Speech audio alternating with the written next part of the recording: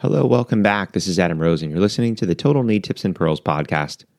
So on today's episode, I want to talk to you about the pre-flight checklist.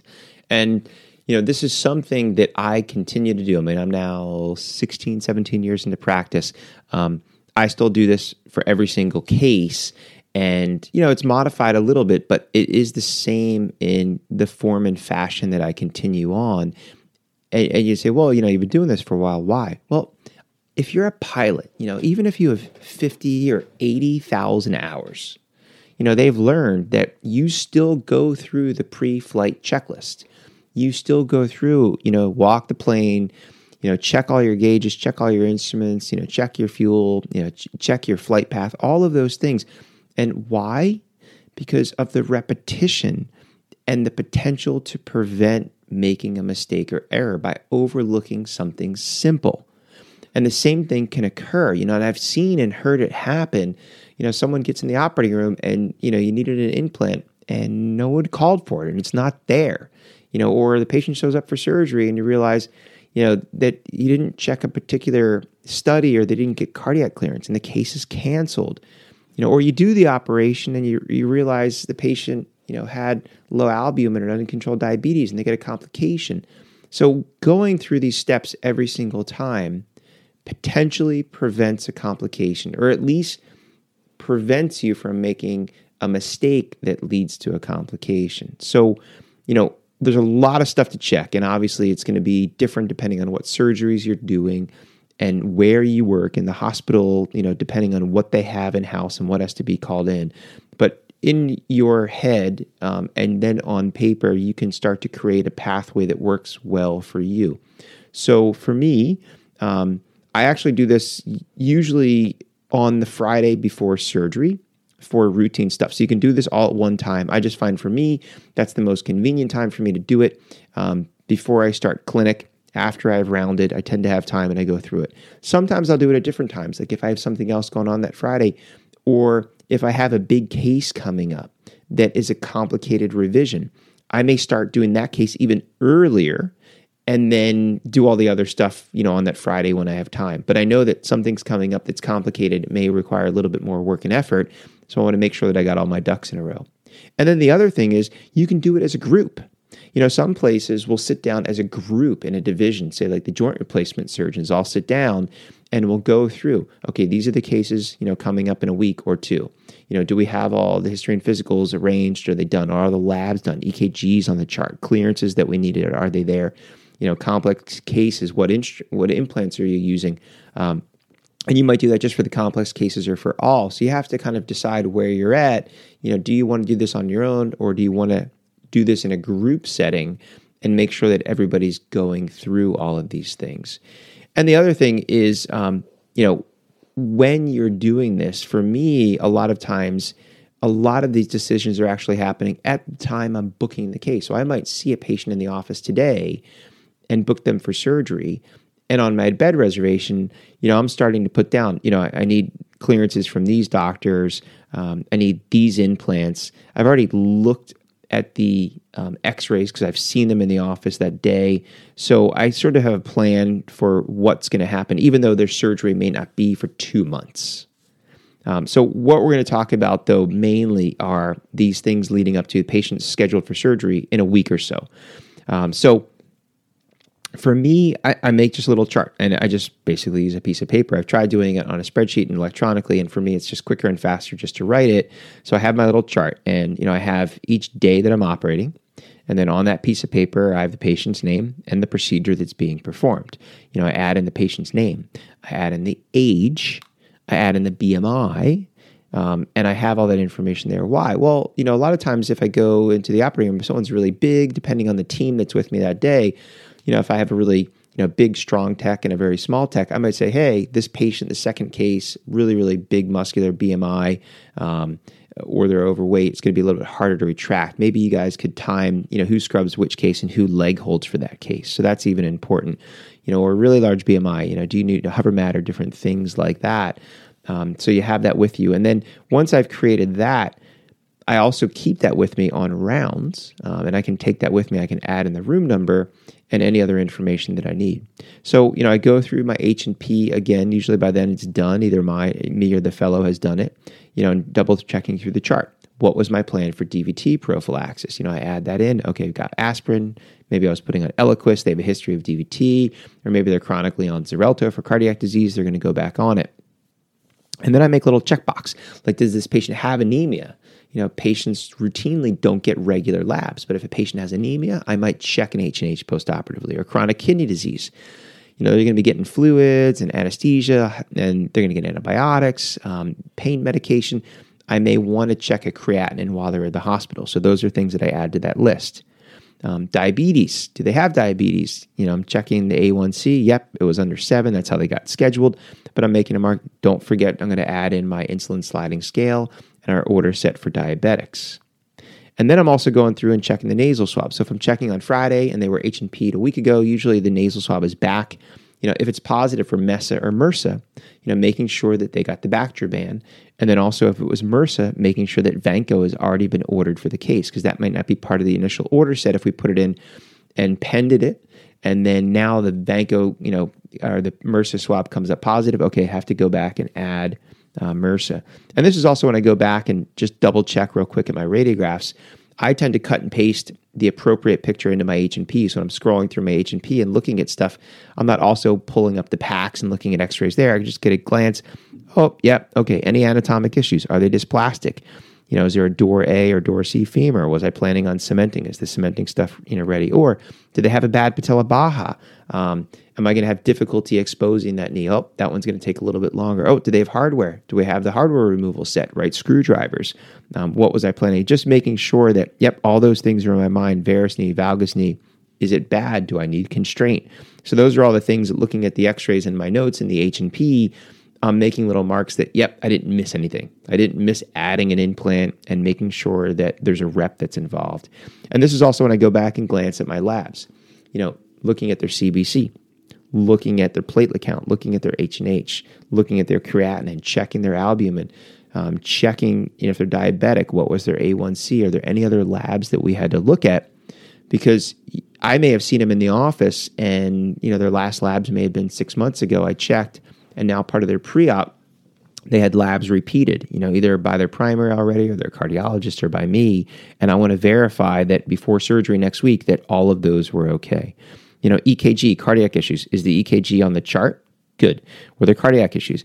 Is there an optimization note from the cardiologist? Making sure that's on the chart. Again, because even if I know or my nurse gets a phone call, yep, they're okay from our standpoint, day of anesthesia or day of surgery, the anesthesiologist is looking for some information. Was there an echo? What's their ejection fraction? Was there a stress test? Was it clean? If they have a pacemaker or a defibrillator, what implant is it? Medtronic, Boston Scientific, do you need to have the rep come in to deprogram it? Is there a magnet available? Because you don't want to have the case delayed for an hour because you're trying to find a magnet or get a rep to come in to reprogram it before or after. And then also, if they're on anticoagulation, was there a plan from the cardiologist? Can the patient stop it for how many days prior to surgery? Do they need a bridge if they were on warfarin? What do they want you to do postoperatively as far as starting it? What's the risk? So all those things become added to this little list. And again, like we talked about before, the plan for DVT prophylaxis, routine prophylaxis for me, aspirin. But again, if they have a history of DVT, history of cancer that's active, are they on a blood thinner for another reason, I may be putting them on additional chemical prophylaxis. Was that, I prescribe all my medicines pre-op at the pre-op visit so patients have time to get it so they're all at home. But was that prescribed? Was it Eliquis? Was it Xarelto? Sometimes it needs pre-authorization and you don't want the patient ready to go home and then they don't have their discharge medications for DVT prevention, and then it holds up the discharge.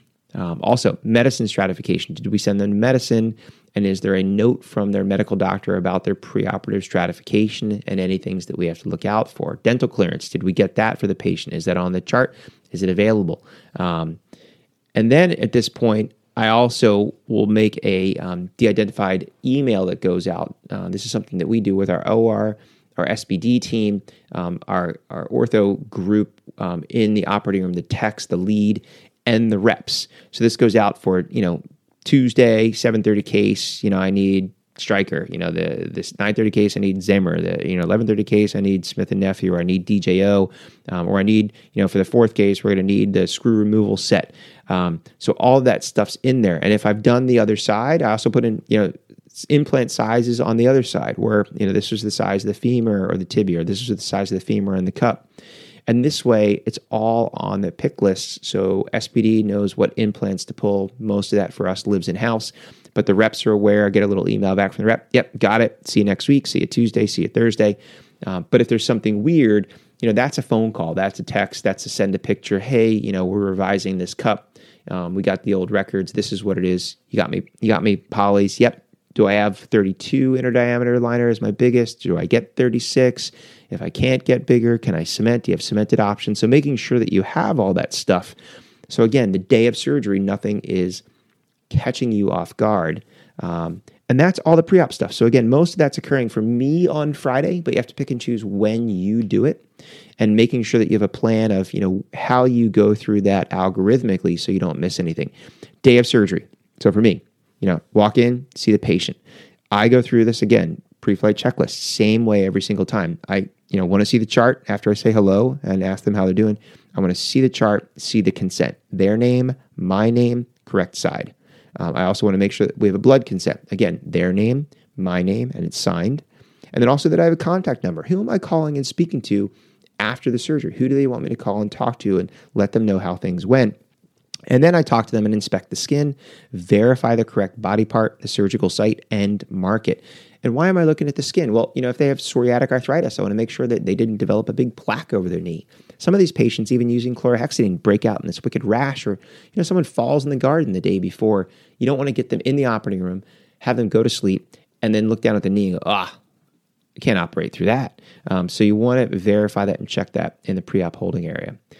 And then also checking the normal questions that you have to ask everybody.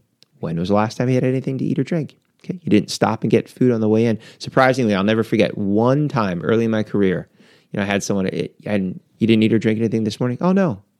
You did? Where did you go? Denny's? You got a Grand Slam breakfast. Okay, so where for a 7:30 case that you have to be at the hospital at 5:30, where do you go to Denny's at 3 or 4 in the morning and nobody says, oh, so what are you doing up at this hour? Oh, I'm going for surgery. And no one thinks, you're going for surgery in 2 hours. Maybe you shouldn't be eating. That person was obviously canceled. But making sure that they didn't eat or drink, based on anesthesia guidelines, they may have had clears, but make sure that your hospital, is it, 6 hours or what have you. All the medications that they were supposed to stop, the Motrin, the Advil, the Aleve, the anticoagulation, they stopped all that? Yes. Okay, perfect. Your nasal swab was positive. You did the goop in your nose, where I have to describe it, the Bactroban. Yes. Okay, good. And then any questions? Any other remaining questions that you may have thought of that I can answer for you today? And we're going through all of that. And then once that's good, I head off to the room. Nursing and anesthesia does their thing. And again, part of this pre-flight checklist is getting things set up in the room. It is not going to the lounge, watching TV, having a cup of coffee, and waiting for them to call you, yep, we're ready. And then you come in the room and nothing's there. So I go in the room. Are the x-rays up? Can I pull up the computer? X-rays are up. Good. I'm doing a knee. Is the tourniquet machine in the room? Is the tourniquet size that I need there? Is the web roll there? Or if I'm doing a hip, do I have my hip positioners? Are they in the room? Implant trays. Are the trays there? Good. Reps there? Good. Implants are there? Good. Hospital instruments there? Good. Because I even help my team open. So I'm in the operating room and I'm helping open. We're looking, okay, all the trays are good. Everything's sterile. There's no holes in the drapes. Nothing's missing as far as instruments. So everybody's on board and the entire room is set up, even the lights and everything. And then at this point, now the patient comes in the room, patient's on the bed, patient's under anesthesia, and then prepped and draped. Last check, we do the official timeout. So, correct patient, name, date of birth, correct procedure, the consent's there. We're checking, yep, we got the implants, got our x-rays, antibiotics. Yes, they're given the appropriate antibiotics. Making sure that the Vanco, was started prior, so that's in. Make sure they got their Ancef. Did they get their TXA? We always do gram of TXA pre-op before incision, both hips or knees. Yep, TXA is in. So all of those things are good. Then we're good. Now it's ready to take off. And, it's a lot of information. And again, you're going to have to figure out what is important for you and how you go about doing it and what sort of form or chart that you have. But it's important to create those habits now, I think, as a resident or a fellow. And as an attending, when somebody shows up and in some form or fashion, they have all this information. Oh yeah, so-and-so, we talked to Stryker, and so-and-so, I talked to the Zimmer rep, and the stuff's here. And, I know that second patient today we're putting on Eliquis. All of those things, it shows that they've been thoughtful and they've thought through, not showing up and going, oh, we're doing a knee. Yeah, do you know what this is? Oh, is it varus or valgus? I don't remember. I haven't looked at the x-ray. That unpreparedness, is just not a good way to enter into our field, because patients, they expect that you know what you're doing and that you're prepared for what you're doing. It is not just showing up to work and seeing what comes at you and taking care of it that day, because if you don't have something that you need for that particular case, that can cause undue harm for the patient. So create this sort of pre-flight or pre-surgical checklist, again, for you, that allows you to have a good assessment of, labs, medical stratification, implants, instruments, answer the questions, make sure the patient is safe, and that you're ready to move on. And that's going to be the safest way to get through your day and offer your patients the safest and best potential surgery that you can give them, because you're prepared. So thanks again for listening. I'm Adam Rosen. That's my little 2 cents on, having your own little surgical pre-flight checklist. Until next time, stay safe.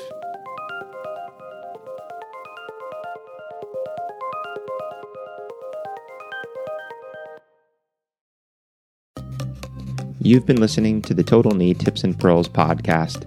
Make sure that you're subscribed so you'll be notified of future episodes. And please take the time to leave a review. It helps other people like you find the show. Until next time, stay safe.